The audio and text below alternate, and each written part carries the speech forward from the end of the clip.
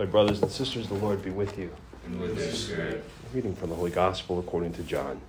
Glory to you, Lord.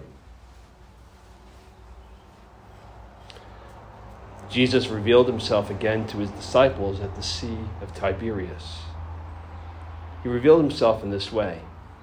Together were Simon Peter, Thomas called Didymus, Nathanael from Cana in Galilee, Zebedee's sons, and two others of his disciples.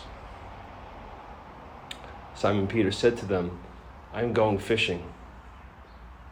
They said to him, "We also will come with you." So they went out and got into the boat. But that night they caught nothing.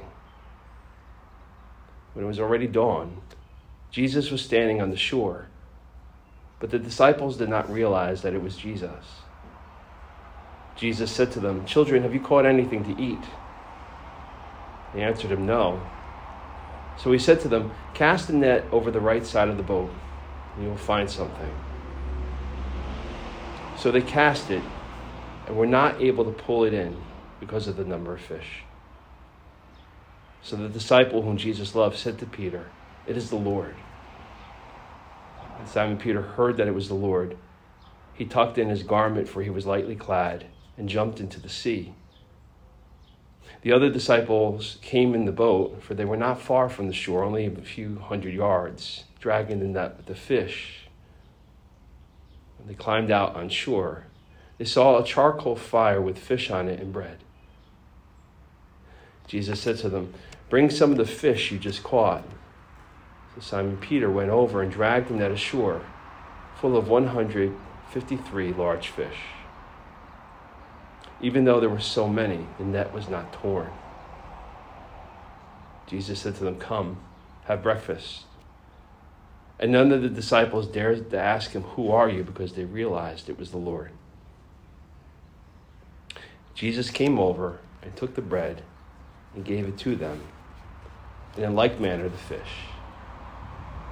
This was now the third time Jesus was revealed to his disciples after being raised from the dead. The Gospel of the Lord. Praise to you, Lord Jesus Christ.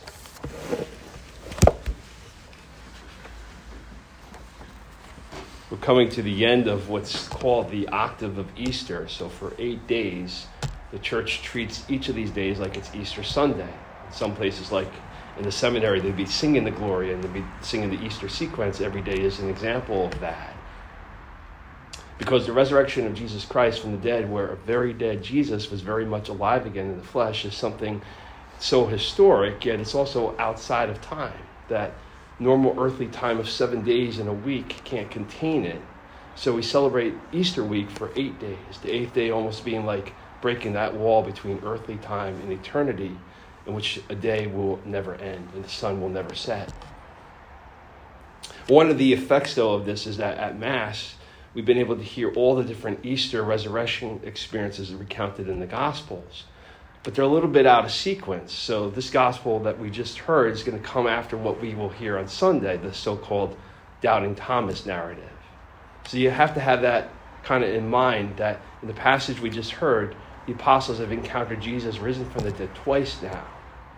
They've experienced the fullness of their ordinations as his first priest, where Jesus breathed on them and gave them the gifts of the Holy Spirit and the ability to forgive sins. And that's where we pick up today. And what's Simon Peter's reaction to everything? "I'm going fishing." It's part one, with part two being tomorrow's gospel, where Peter is going to confront his own sinfulness and denying he even knew Christ and his epic failures during the Passion. Put yourself in his shoes or his sandals. In just a couple of weeks here, he went from being in the upper room on the Last Supper, "Master, you will never wash my feet," to Jesus explaining if he doesn't, he'll have no part in him. So he turns around and says, "In that case, wash my hands and my head." Moments later, he's promising Jesus he would never deny him. He was ready to die for him. To a mere few hours later, being consumed by fear, he denies he even knew him and only realizes it because of a cockcrow, fulfilling what Jesus prophesied would happen. The devastation, the abject failure he must have felt was only described as he went out and wept bitterly. His pride, his ego was on full display. His weakness was now well known to everyone, as he had to have felt somewhat responsible for one of the most horrific and horrendous of things that could have ever been done to Jesus, as he's tortured and humiliated and crucified. So now 3 days later, when Mary Magdalene discovers the empty tomb, though, he's the first one she goes to. Jesus hadn't picked a co-rock or an assistant rock. Peter was the guy. So Peter goes and he sees the empty tomb with St. John. And in the gospel, John says, Peter went back home. John tells us he believed, and he'll recount how Mary Magdalene had this encounter with the risen Christ, and then we'll announce this and Jesus coming into the upper room that Easter evening. But we hear nothing from Simon Peter. And what's interesting is that in the Gospel of John, Peter's silence begins with that last, I don't know him.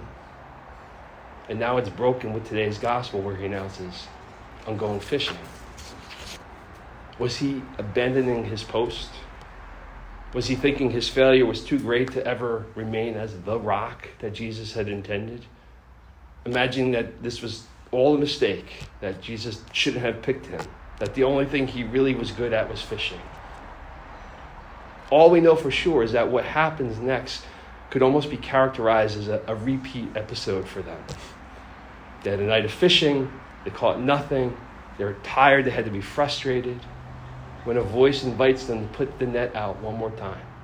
And they catch so many fish, the boat nearly sinks. And that was what happened when Jesus first called Peter, when Peter was just Simon. When Simon Peter was wondering, what would a carpenter know about fishing? When Simon Peter doubted and explained, he would cast it again almost to humor him. And then he experienced this abundant catch of fish that Simon Peter leaves his livelihood behind as a fisherman and the whole life that he knew behind.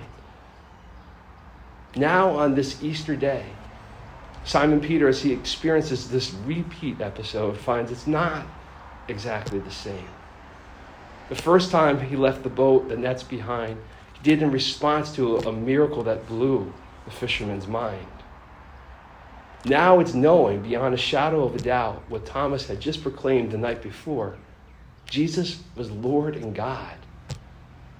And despite everything that happened, Jesus, Lord and God, still saw Simon Peter. Beyond the surfaces, beyond the bravado, beyond all the imperfections, he saw the heart he had fashioned. He saw the potential that was still there.